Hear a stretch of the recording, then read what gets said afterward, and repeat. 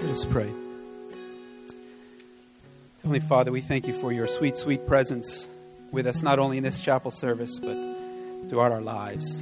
And so we give the rest of this chapel to you, and for what you have done through the lives of many in this community, that I believe it's just time for some to share. Perhaps some will share prayers they have for this community, and may we be open to that as well. So be glorified now, we pray, as I pray for every speaker, and even before I get up to speak. Now may the words of my mouth, may the words of our mouths, and the meditation of our hearts be pleasing in your sight, O Lord, our strength and our Redeemer. Amen. Amen. You may be seated. So we will just open it up. If anyone wants to share what God's been doing in your life, we're almost to spring break, and that alone is a praise. And after spring break, the semester will move very, very fast. And I know some of you have had some ups and downs throughout this past year. And God's done some wonderful things as well. So I just ask that you keep it to 30 to 60 seconds. And you can share anything you'd like of what God's doing in your life, a prayer that you have, a confession, a prayer for this community, whatever you'd like. We just want to hear what God's doing in your life and trust that we will be blessed by hearing what God has done in your life. In Mark chapter 5, there is a powerful passage where Jesus heals a man who's possessed by a legion of demons, which would be like 1,000 demons the man is possessed. And Jesus heals the man, and the demons flee from the man and go into a herd of swine, and the swine kill themselves in the lake. And this man naturally then just wants to be with Jesus. He's ready to just hop in the boat, and Jesus says no. Jesus says, go back to your friends. Go back to your friends and tell them all that the Lord has done for you. So today, this is your opportunity to tell your friends what the Lord has done for you. We have one microphone here. You can just come forward, and if one or two people are waiting, that's fine. You can sit here. We'll form a line, and I brought JD in to help me along the way. He'll help at different times for singing, but just know the mic's open, and you're welcome to come and share your praise or prayers to the Lord this morning.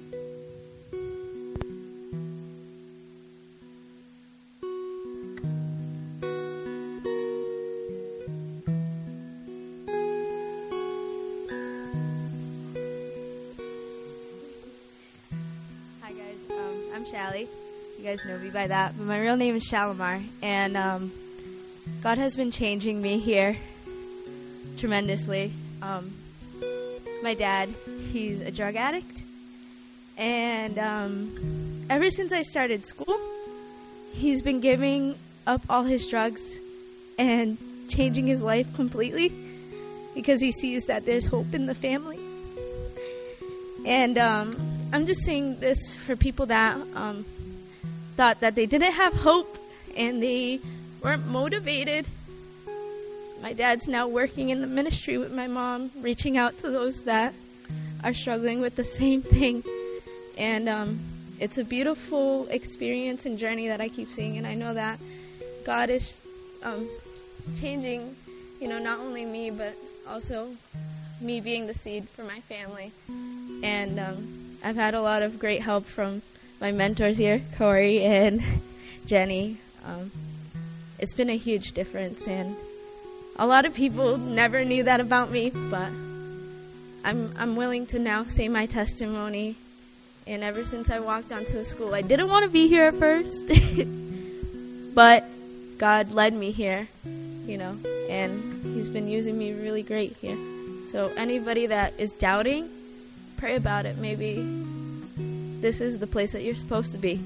You just have to give it a little break.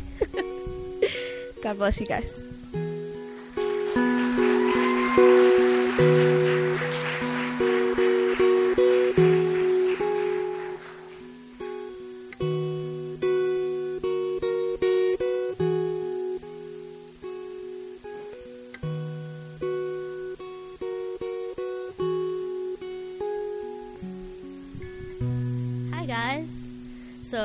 Know me, I'm Lauren, and a lot of you know my story too.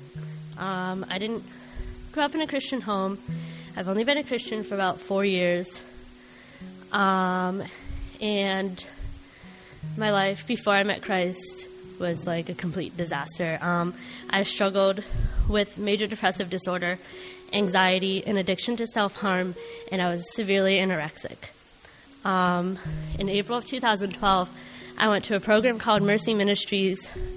It's a Christ-centered residential treatment program for women, and I was there for 7 months down in Louisiana, and while I was there, I finally developed a relationship with Christ. I had been a Christian for about 2.5 years at this point, and I had finally developed a relationship with Christ, and through that relationship, he was able to really work in me and work through me and heal me and just free me from all of the things that I was dealing with, free me from the bondages that I was in, and I've been home for just over a year, and I'm no longer depressed. I don't have anxiety. I am not anorexic, and I have not self-harmed in 2 years.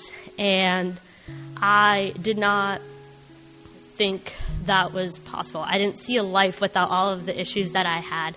And then when I was at Mercy, I learned because of Jesus, there is a life without all of those things. And it's only because of him, because of what he did in me and what I allowed him to do in my life, that I am able to stand here in front of y'all and share my story. Yes, I said y'all, no. But it's only because of him that I'm able to stand here. It's only because of him that I'm even alive right now. And I don't know what everyone is dealing with, but if you're dealing with anything remotely similar to that, what I was dealing with, I promise it gets better and that there is hope. And you can overcome all of these things because of Jesus and because of what he did on the cross.